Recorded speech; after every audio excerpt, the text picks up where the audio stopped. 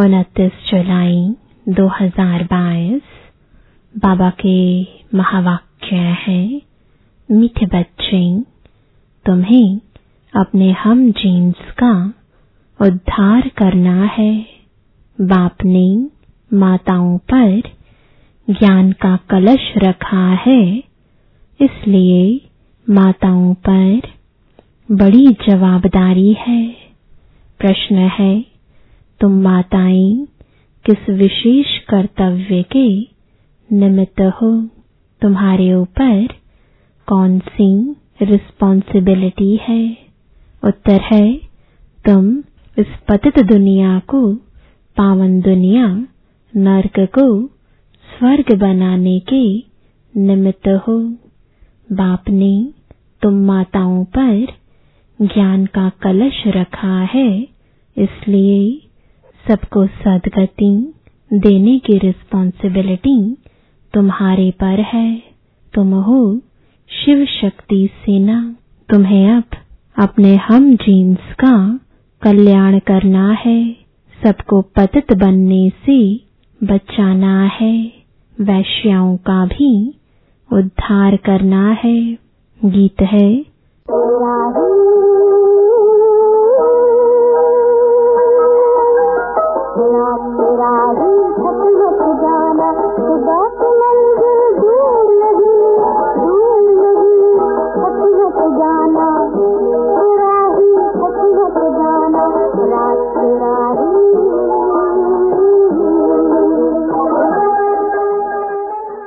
ओम शांति। बच्चों ने गीत की लाइन सुनी। अब चले वतन की ओर, अर्थात सुखधाम की ओर। सुखधाम की स्थापना अर्थ माताओं को ही रखा गया है। ज्ञानामृत का कलश माताओं पर रखा है।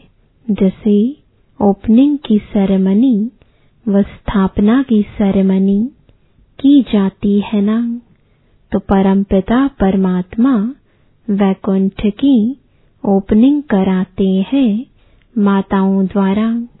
कलश माताओं पर ही रखते हैं। तो अब बच्चियों को खड़ा होना है।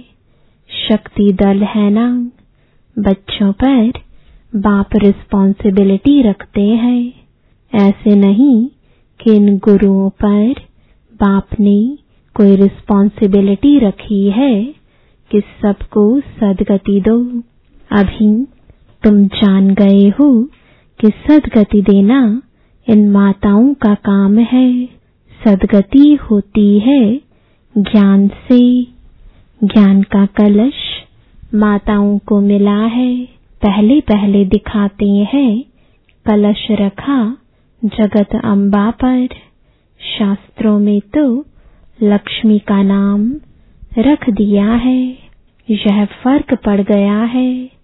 कलश रखा है तुम माताओं पर, काली पर कलश रखा है।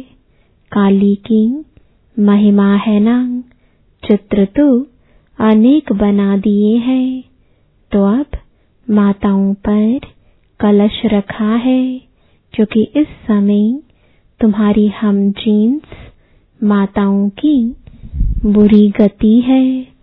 तुम शिव शक्तियां कहलाती हो। तुम हो गुप्त सेना। तुम्हारी बुद्धि में उमंग उठना चाहिए। तुम अपना स्वराज्य स्थापन कर रहे हो।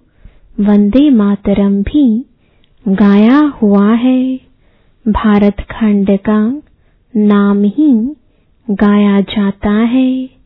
कहते हैं भारत माता की जय, अर्थात भारत में रहने वाली माताओं की जय। जो माताएं विश्व को स्वर्ग बनाती हैं, ऐसी माताओं की जय। वह फिर भूलकर सिर्फ कह देते हैं भारत माता। बाबा तुम माताओं का नाम बाला करते हैं, स्वर्ग की ओपनिंग सेरेमनी कराते हैं। तुम कहती हो शिव बाबा हम माताओं द्वारा विश्व को स्वर्ग बनाते हैं। भीष्म पितामह आदि को भी तुमने ज्ञान बाण मारे हैं। तो बाप कहते हैं ज्ञान बाण लगाने में डरो मत, पढ़ना है, पढ़ाना है। तुम सेना ही निमित्त बनी हुई हो। मास्टर नॉलेजफुल होना। सरस्वती को बड़ा बैंजो दिया है क्योंकि वह सबसे तीखी है। दुनिया तो नहीं जानती, तुम जानते हो कि अब हम सांवरे से गोरे बनते हैं। काली के पास जाएंगे, वह तो मामा कहे इतना रोते हैं जो बात मत पूछो। होता तो कुछ भी नहीं है। कलकत्ते में काली की बहुत महिमा है। अब यह ब्रह्मा तो माँ है नहीं, इसलिए कलश फिर माताओं को मिलता है। तुम हो माँ की सेना, हम जीन्स। तुम कहते हो बाबा जैसा हूँ वैसा हूँ, आपका हूँ। यह भी कहते हैं जैसे हो वैसे हो, मेरे हो। परंतु श्रीमत पर चलना है। सजनिया तो सब है, सब कहेंगी हम ईश्वर के हैं।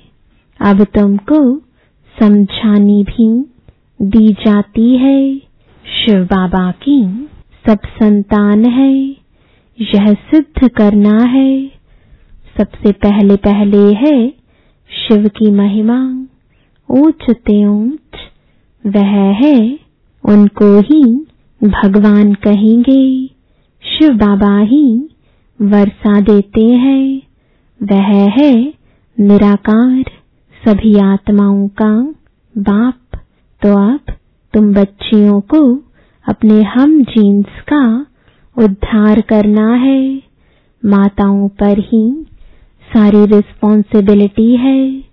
वंदे मातरम बाप भी कहते हैं। शिव बालक है तो वंदे मातरम करना पड़े ना। यह तुमको करते हैं, तुम उनको करती हो। वंडर है ना, यह भी ड्रामा में नोंद है। तुम जानती हो शिव बाबा साक्षात्कार भी कराते हैं। घर बैठे भी मोर मुकुटधारी का साक्षात्कार होता है। तो मुकुट तो सबको होता है। यह एक ट्रेडमार्क रख दिया है। कृष्ण को इतना बड़ा मुकुट दे दिया है, नहीं तो इतने बड़े मुकुट पहनते नहीं है। बाप बैठ माताओं को एम ऑब्जेक्ट का साक्षात्कार कराते हैं। तुम प्रिंस की माँ बनेगी। कृष्ण की माँ तो सब नहीं बनेगी। प्रिंस प्रिंसेस तो बहुत है ना। प्रिंस की माँ अर्थात महारानी महाराजा बनेंगे। तुम्हारा कितना अच्छा एम ऑब्जेक्ट है। तुम्हारी गोद में प्रिंस होगा तो तुम बच्चियों पर बहुत जवाबदारी है। तुम्हारा बड़ा संगठन होना चाहिए। मेमोरेंडम बनाना चाहिए। हम शिव शक्ति भारत माताएं हैं। हमने भारत को कल्प पहले भी स्वर्ग बनाया है। श्रीमत पर माताओं को बहुत होशियार होना चाहिए। आजकल तुम्हारी हम जीन्स पर बहुत मार पड़ती है विष के लिए, तो रड़ी मारनी चाहिए। गवर्नमेंट को कहना है हम कल्प कल्प भारत को पवित्रता के बल से स्वर्ग बनाते हैं। इसमें हमको यह विघ्न डालते हैं हम पवित्र रहना चाहती हैं। साथ में यह पुरुष भी कहेंगे, बरोबर पवित्रता अच्छी है। लोग दवाइयों आदि से बच्चा पैदा होना बंद करते हैं, परंतु इनसे तो कुछ भी नहीं होगा। बाप समझाते हैं, पवित्र बनो। तुम माताओं के साथ मददगार गोप भी हैं। बच्चियों को खड़ा होना चाहिए, जलवा दिखाना चाहिए। गवर्नमेंट को कहना चाहिए कि भगवान बाप कहते हैं, पवित्र बनो। शिव बाबा के बच्चे तो सभी हैं, तो भाई भाई हो गए। फिर प्रजापिता ब्रह्मा की संतान होने से भाई बहन ठहरे। अब नई दुनिया स्थापन हो रही है। शिव बाबा की संतान प्रजापिता ब्रह्मा के बच्चे भाई बहन विष की लेन देन कर ना सके। यह है युक्ति। कल्प पहले भी बाप ने ऐसे ही पवित्र बनाया था। हम माया रावण पर जीत पाते हैं। यह रावण ही भारत का बड़ा दुश्मन है। रावण से हारे हार है। राम आकर इन पर जीत पहनाते हैं, परंतु अब तक कईयों का पति आदि में मोह ऐसा है जो बात मत पूछो। अभी तुम माताओं को कलश मिलता है, समझाना है कि हम तो स्वर्ग के द्वार खोलते हैं। उन्होंने कलश लक्ष्मी को दिखाया है, परंतु लक्ष्मी तो है ही पवित्र। वह ज्ञान कलश रखकर क्या करेगी? ज्ञान का कलश है जगत अम्बा पर। अब परम पिता परमात्मा ने फरमान निकाला है कि काम महाशत्रु है। जो इन पर जीत पाए वही श्रेष्ठाचारी बन स्वर्ग के मालिक बनेंगे। तुम बच्चों का आपस में बहुत लव होना चाहिए। ब्रह्मा कुमार कुमारियों की जैसे सेना इकट्ठी हो। कोई को तो पता भी नहीं है कौन कौन कहाँ है। सभी सेंटर्स के बच्चों को तो बुला भी नहीं सकते। माताओं को बंधन बहुत है, बच्चों को भी संभालना है, नहीं तो पुरुष रिपोर्ट कर देते हैं। यूं तो पुरुष चले जाते हैं तो घर बार कौन संभालता है? तुमको दिखाना है, वह तो हठ योग सिखलाते हैं, हम राजयोग सिखलाते हैं। इसलिए हमको सल्वेशन मिलनी चाहिए। बाबा ने समझाया था कि तुम वैश्याओं को भी समझाओ कि यह गंदा धंधा अब बंद करो। तुम स्वर्ग का द्वार बनो। तुम यह काम करके दिखाओ तो तुम्हारा नाम बहुत बाला हो। उन्हों का भी कल्याण करना है। यह संगम युग है ही कल्याणकारी। पवित्रता पर खूब रड़ी मारनी है। इन वैश्याओं पर रहम करना है। गवर्नमेंट भी अब उन्हों को कुछ न कुछ काम में लगाती रहती है।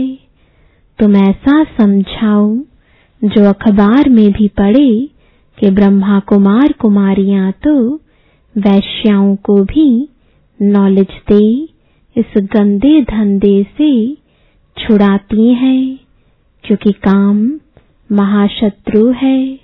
इनसे तुम पतित गंदे बनते हो। यह दुनिया ही भ्रष्टाचारी है ना। बाप आकर माताओं को उठाते हैं। गोपों का काम है मददगार बनना। जो मेहनत करेगा वह ऊंच पद पाएगा। अपने हम जीन्स पर रहम करना चाहिए। इनका नाम ही है वैश्यालय। बाप आकर शिवालय बनाते हैं। वास्तव में यह है ज्ञान की बातें। बाप इस मनुष्य तन में आकर तुमको ज्ञान सुनाते हैं। तुम जानते हो हम अब कब्रिस्तानी से परिस्तानी बन रहे हैं।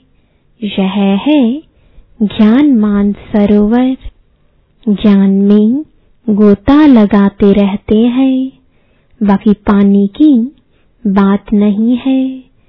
तीर्थों पर जाते बहुत मेहनत आदि करते हैं। पैदल जाना, सामान आदि उठाना बहुत मेहनत होती है। अब तुम समझ गए हो बाबा मनुष्य तन में बैठ ज्ञान स्नान कराते हैं। बाकी परियां आदि कोई नहीं है। तुमको ज्ञान परी बनाने वाला बाबा है। कितनी अच्छी अच्छी बातें धारण करने की है। बच्चियां खड़ी हो जाएं तो बहुत काम कर सकती हैं। जाना तो तुम माताओं को है। बोलो जहां भी वैश्याएं हैं उन्हों का संगठन बनाओ। बड़ों बड़ों को समझाओ।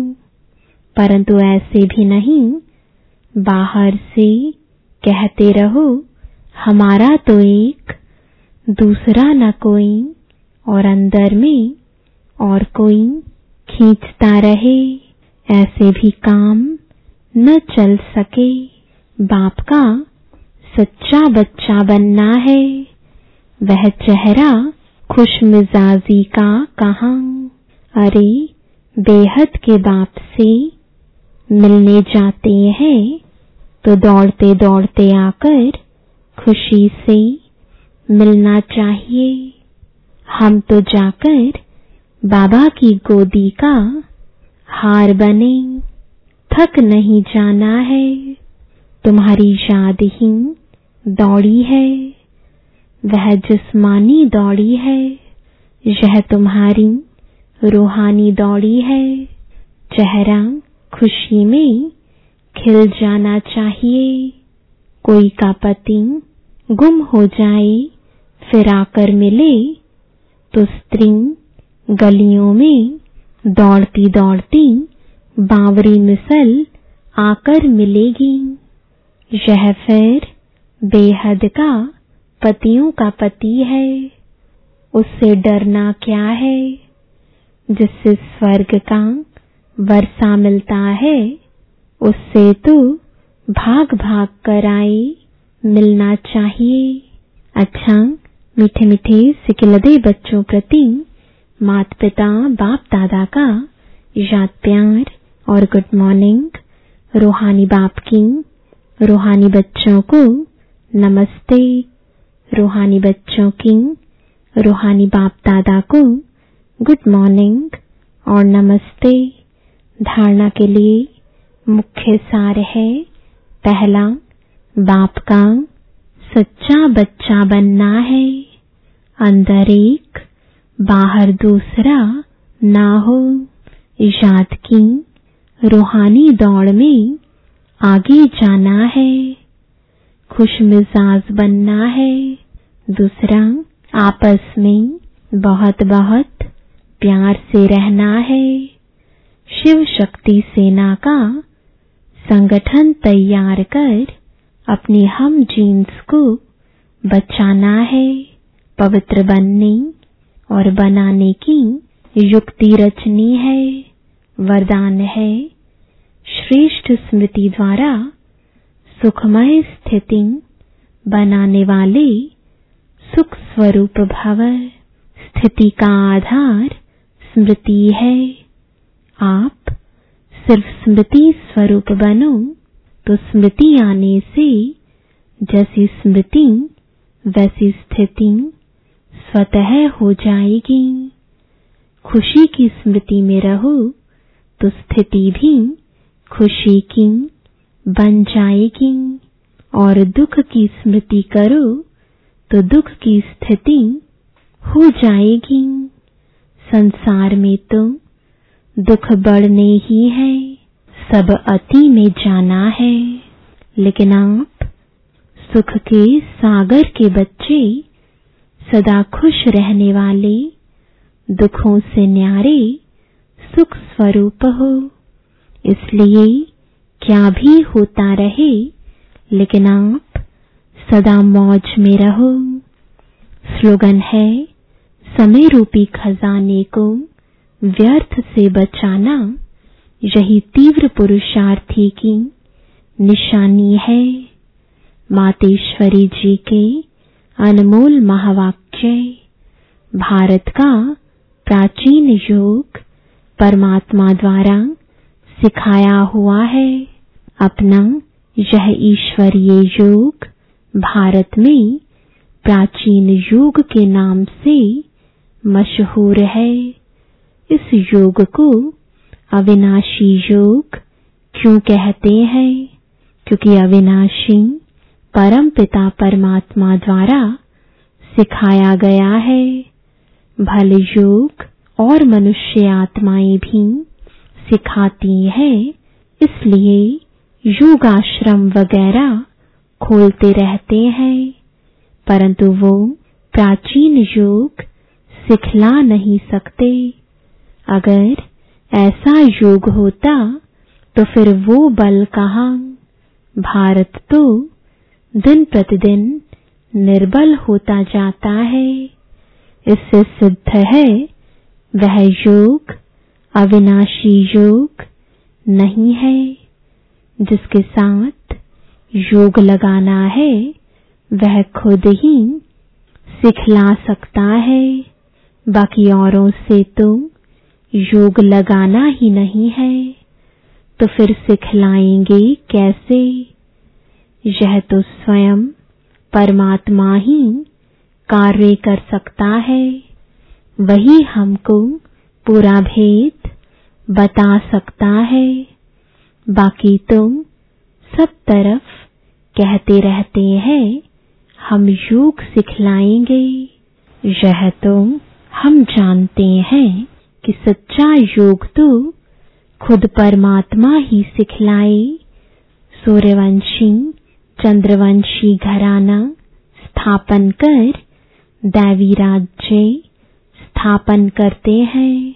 अब वो प्राचीन योग भी परमात्मा आकर कल्प कल्प हमें सिखलाता है।